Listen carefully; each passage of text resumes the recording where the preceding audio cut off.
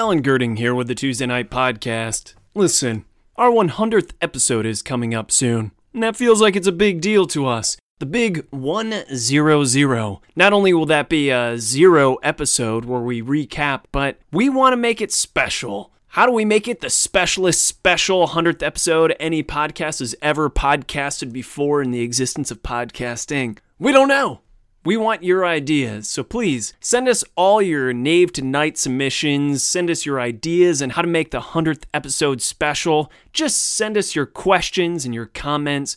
We want as much interaction as possible. So again, you, the person listening to this right now, stop what you're doing, grab your dumb smartphone, and record a dumb, smart, freaking Knave to Night submission. Just a story for 2 to 10 minutes. What was a horrible experience around the gaming table? What was a wonderful experience? What was a really whatever experience? Just let us know. And better yet, let us know how you want us to do our 100th episode. So please, email us, podcast@tuesdaynightgames.com. Spelled with a K. That's right, Captain.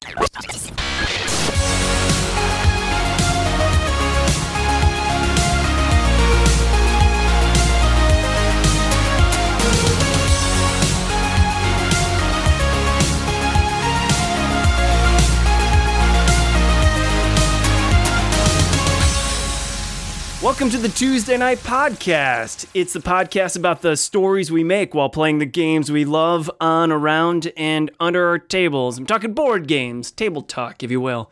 I'm Alan Girding, and with me is the love of my board gaming business love life, Sean McCoy. Bonjour. It's Sean McCoy. Je m'appelle Sean. I don't know French, but I think I need to start brushing up because I'm going to Canada real soon. Oui. But I think not that part of Canada, because from my understanding, most of the French Canadian is in the Montreal area. Montreal, which seems to be the eastern side. Quebec. Oui. But I'm going to Vancouver for Sharks! Woo! And that's the first week in October, and that's coming up. Oh man, Sean. You gonna go with me? I'm not going with you. Yeah, I noticed. Left me hanging. You are going to have so much fun. Paul Dean posted on my Facebook today. I will not hear from him, and then he'll say something like, is this the official Facebook fan page for Sean McCoy? Is this where I can find the nudes? Where do I click to get the nudes? # nudes. So, That's Paul. So, That's Paul. I'll have to send him some glamour shots when you go up there. Oh, man. I would love for us to have a picture taken together, prom pic. I would love for you and me, Sean, to get glamour shots of prom pics, to do the awkward pose of just the hands on the hips and looking into the camera and smiling. We'd have to go to a mall. That's where all great photography is done, is in studios in malls. And it's getting harder and harder to find. But yeah, we should get some childhood, like, oh, I'm wearing a leather jacket and a leather hat. And we've got the cloudy background. Just some awful 1 foot up on a motorcycle. ABC blocks on the ground. Giant crayons. I want the one that is actually taken at prom, though, with the balloons, the balloon float archway in the background. It's got the year, giant numbers, 2017. I think it would be better if it was also the controversial one where you're totally pregnant and you're looking back at me over your shoulder and we have love in our eyes, even though it's just our prom pic. What Regret. are we doing? What are you talking about? We got to get to work. It's a really busy time. You want me to go through what's going on the calendar? Yeah, read the to-do list for our audience. Well, for this episode, here's our to-do list. The first on the to-do list is talk about our to-do list. Coming up soon is September 19th. And do you know what's special about September 19th? That's not Shucks, is it? That is not Shucks. No. I don't know what it is. It's Talk Like a Pirate Day, which means next episode is going to be a Captain Chessbeard episode. He's been really missing coming on the show. He hasn't been on the show much. And he specifically requested a guest, Gil Hova. So Gil Hova is going to be on next episode. We can take a week off, Sean. It'll be pretty nice. That sounds awesome. I hope the captain is up to it. I hope so too. I always worry about his voice because it sounds like that voice would really hurt his vocal cords. But I'm glad he doesn't really have to talk for his job, unlike me, a teacher who has to talk all day. So I hope the captain doesn't blow out his vocal cords, but I guess it's okay if he does. I just know I wouldn't want that fate. That's next episode. But the last weekend of September, Captain Chessbeard's busy again. Captain Chessbeard has been commissioned to go to Ravenwood Castle to officiate a wedding. Did you hear about this? No, this is separate from your other Ravenwood Castle duties. Yes, because in the last weekend in October, I'm going to host the Mad Professor's Hallowicked Weekend at Ravenwood Castle. That's the last weekend in October. But in the last weekend of September, Captain Chessbeard was asked to officiate at a wedding. Some crazy kids decided to get crazy married, commissioned Captain Chessbeard for their medieval wedding to be their officiant. Wow. Yeah. It's quite an honor. Yeah. Captain Chessbeard showed me the wedding invitation, and it's medieval attire. And please, everyone, if you can, bring a metal sword. A metal sword. Yes, very specific. Not just a sword, but a metal sword. I think they just wanted to prevent people from bringing Nerf foam swords. I think that they needed to prevent it enough that they had to specify. It wasn't like, should we put sword? People know what we mean when we say sword, right? And they're like, I don't know, better put metal sword to be safe. That's right. We don't want any safety in this wedding because we're getting married and there's nothing safe about that. Then right after that is the first weekend in October, which is Shucks, where I get to hang out with all the Shut Up and Sit Down crew. But oh my goodness, I have to tell you, it's going to be super busy because basically they said there's this loft area, which is off of the main convention area, right next to the restaurant. I don't know what it looks like. And they said, you can have that to do what you want pretty much the entire time. They pretty much said, run 2 rooms and a boom for 3 days straight, would you? Dickheads. I said, whoa. I have other games beside 2 rooms and a boom. So I'll be playtesting for hours on end the latest version of Fairy Tale Betrayal, which went over pretty well at Gen Con. Also going to be playing some Thingy and some other secret prototypes. But also I put in a bid to do an hour-long kind of TED Talk about the psychology of why we play board games. And I'll talk about the psychological needs that board games fulfill and why we actually sit down and come to the table. Whew.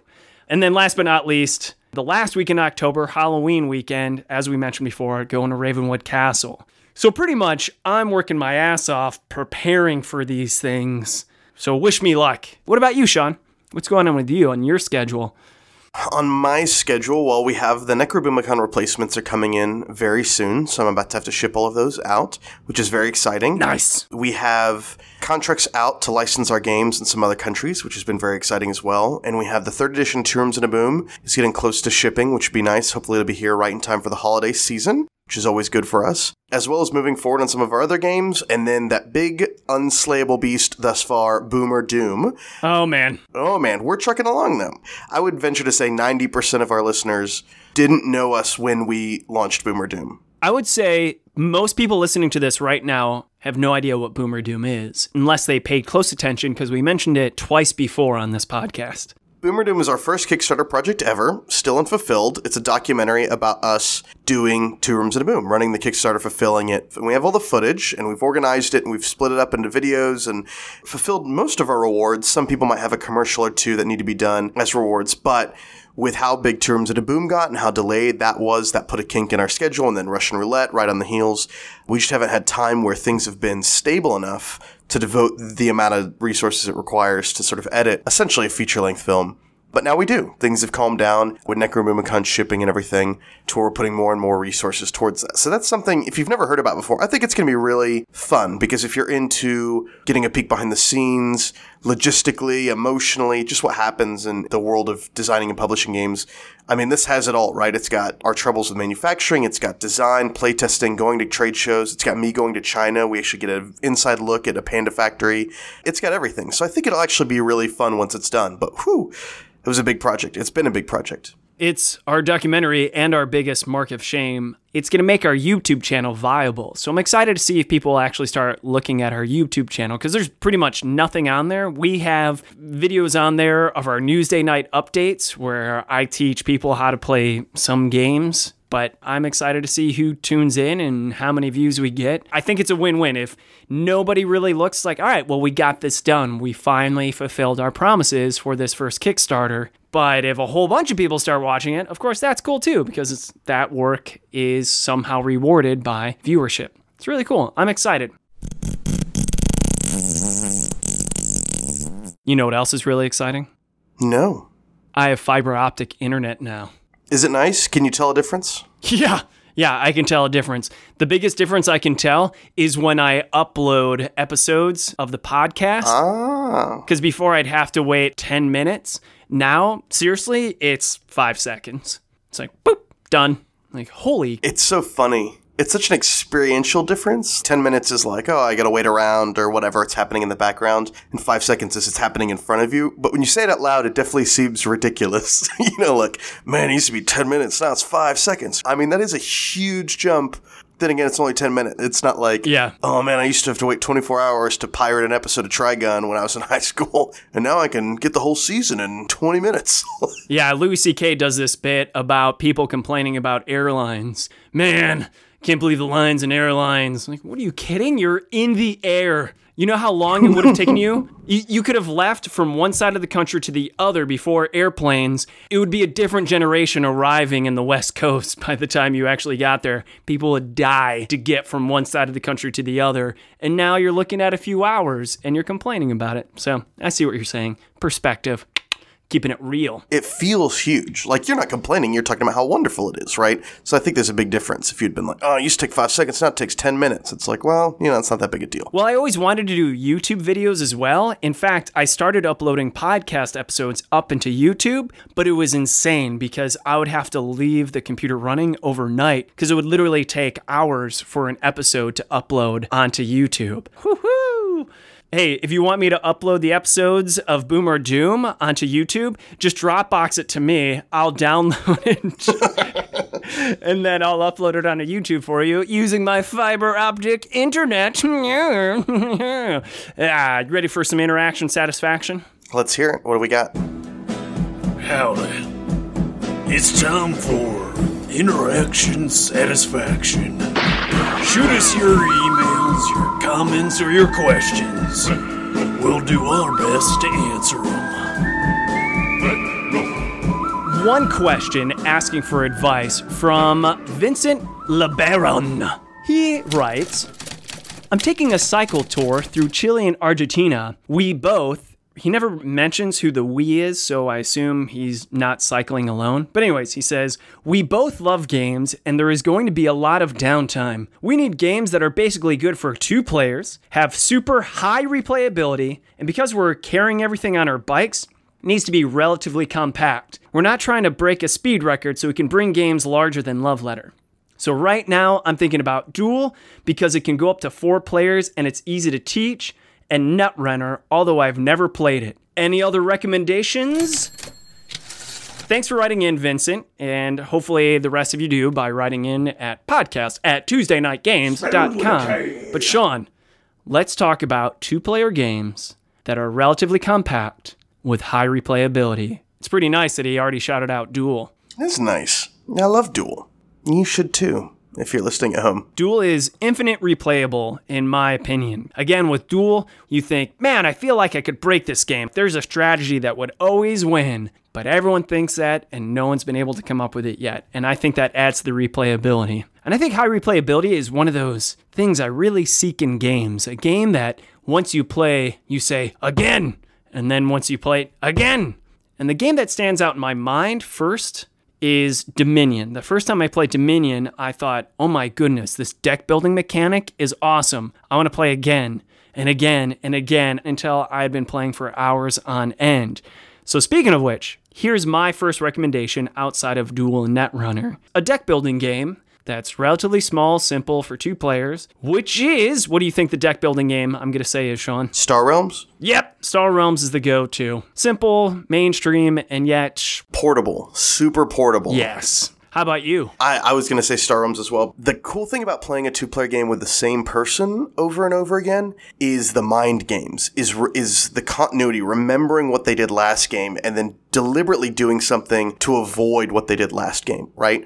You get to know the player. Yeah. I think that's actually where Duel shines, is if you play 3 or 4 or 5 games in a row, you're remembering like, oh, no, wait, last time you didn't have that. And you sort of play these mind games or fake each other out. So Star Realms has that deep strategy, simple to play, but also, I mean, it's 2 decks of cards. It fits in your backpack, no problem. I think all the classics, Go, chess, or this Chinese chess variant that I love called Catch the Lion, which has very, very few pieces, I think are great for that same reason, which is that if you're going to be playing with somebody over and over and over again, you want it to be simple, and they make portable versions of these games. Now, I know you didn't probably come here to say like, oh yeah, play chess, but there's a reason it's popular in that regard, right? You can slip it into your backpack.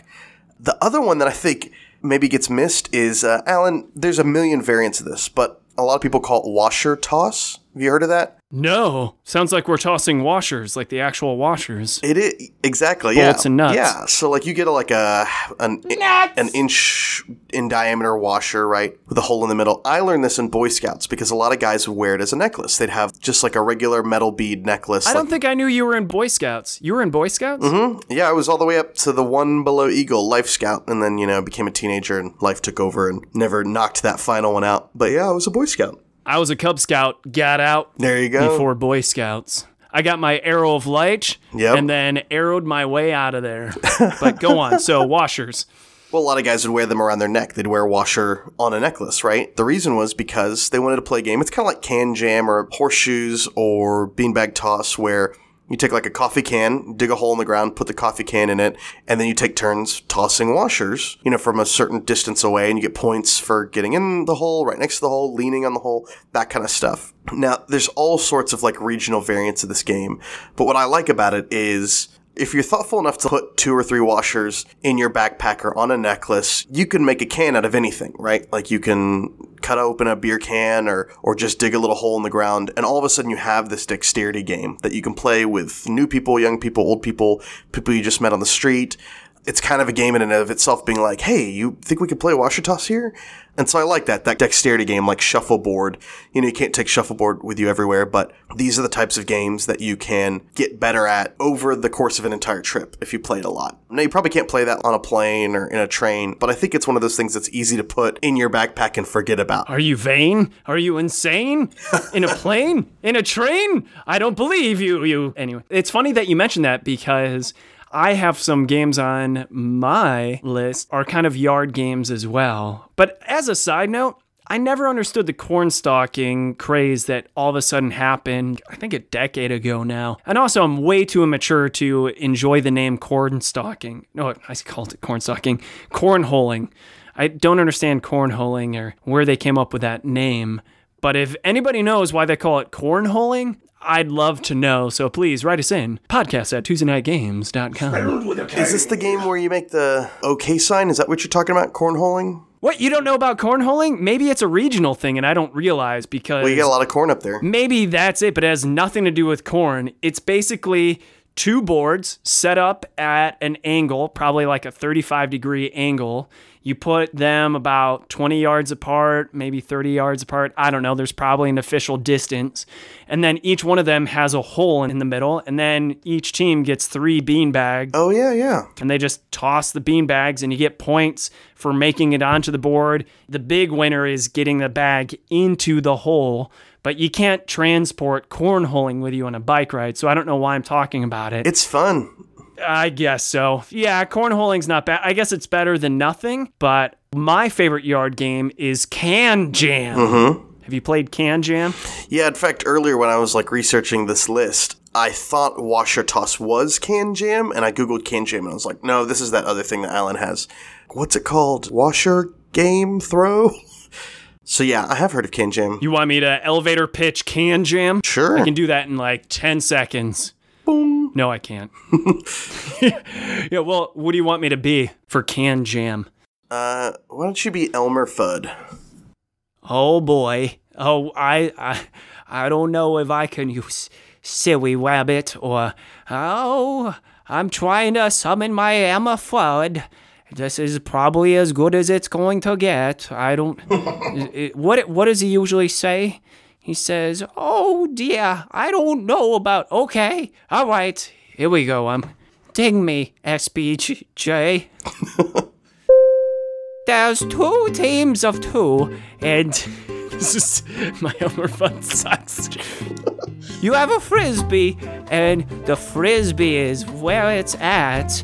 So there's a can, like a small garbage can, but there's a switch in the garbage can. What you do is you throw the Frisbee at the can, and your teammate helps slam it into the can.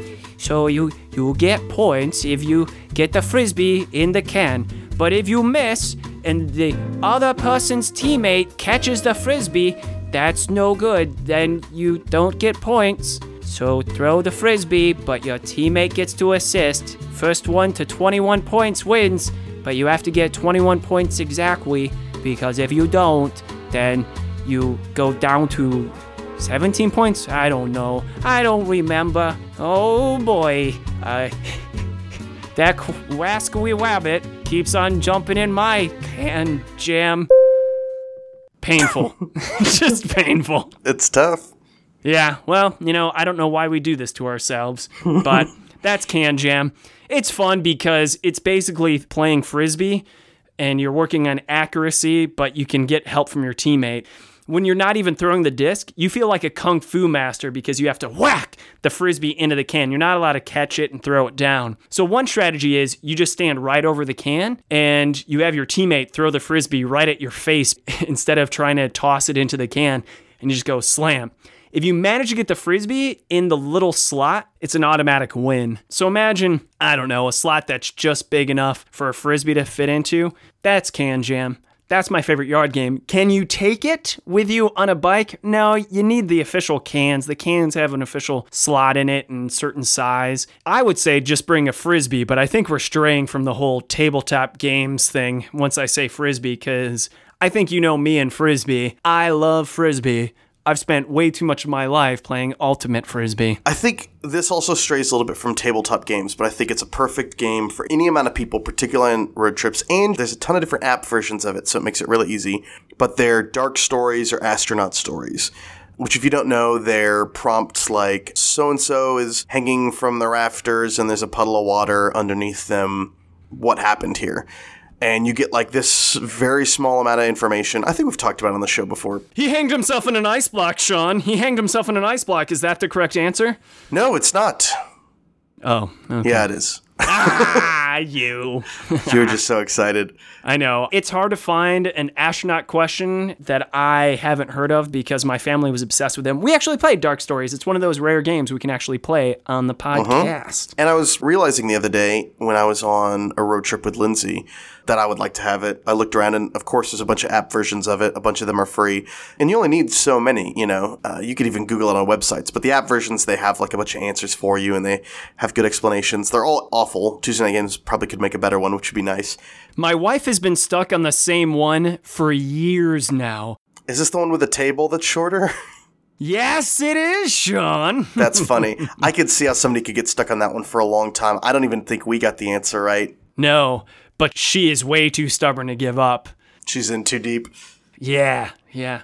So there's also the componentless games, which I wanted to mention. Mind Meld and 3/3 of a Ghost. And here's a pitch for our YouTube channel. If you want to know how to play Mind Meld and 3/3 of a Ghost, check out the Tuesday Night Games channel on YouTube, and I teach you how to play it with my wife. Mind Meld, we played on here. I played it on the Mother's Day episode with my mom. And then 3/3 of a Ghost is a word game where you each take turns spelling a word. You have to put in a letter, but you don't want to be the person to finish spelling the word. That's a real bad explanation. Hopefully enough to tease you into watching the videos on the Tuesday Night Games YouTube channel. And the last little recommendation I had, I just got from Ape Games, I kickstarted this, Dark is the Night. And this is a small portable game that's 2 players. But imagine this, Sean.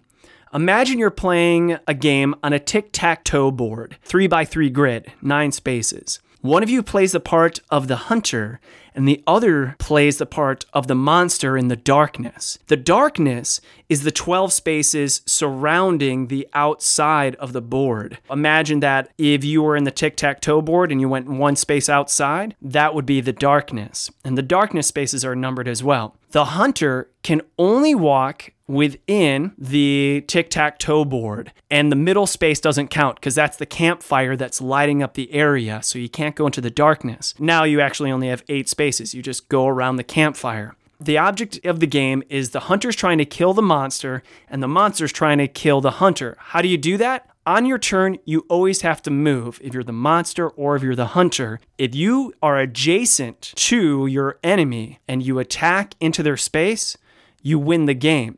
The thing is, the hunter can't see the monster, but the hunter gets special abilities like an arrow where they can shoot all the way across the board like a rook in chess. They also can instead shoot the arrow through the fire, permanently lighting up a spot, so anytime the monster goes into that spot, then the monster can be seen. The hunter also gets 1 meat lure. The hunter also gets a bell trap. The monster keeps track of where they're at on this little dial that just goes 1 through 12. Anyway, basically, hunter moves, monster moves, hunter moves, monster moves. You move and then do an ability.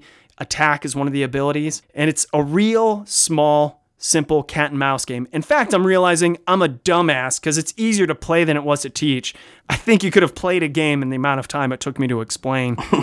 It has a totally different feel based on who you are, because if you're the monster, you have perfect information. You know where you are and you know where the hunter is. But you're still kind of scared as the monster because you're thinking, oh my God, if he shoots the arrow into that spot right now, I'm toast. But if you're the hunter, you have no idea and you're nervous as hell. So there's a good tension there and there's a good cat and mouse feel if the mouse also had a bow and arrow. What's the name of this game again? Dark is the Night. It sounds fun. Dark is the Night. I saw a video of Daniel Solis. He's the graphic designer for the game. I saw him designing the logo, and it looks really cool. Yeah, it's super light. It's tight. Makes you want to play again and again. Like, oh, I think I'm figuring this out.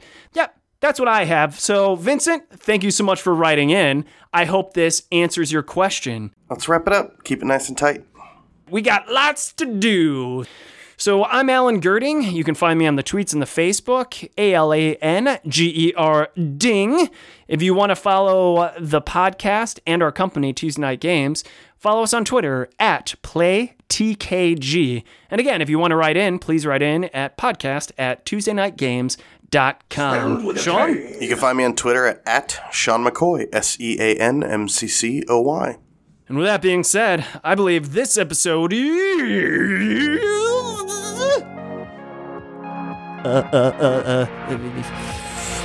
Finished. Oh, that's more like Porky Pig.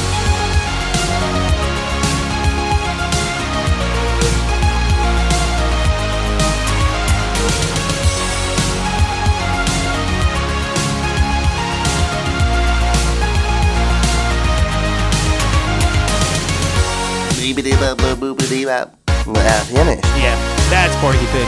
Elmer Fudd has that like, it's like in the back of your throat. Finished. Why, Squabby, why, man?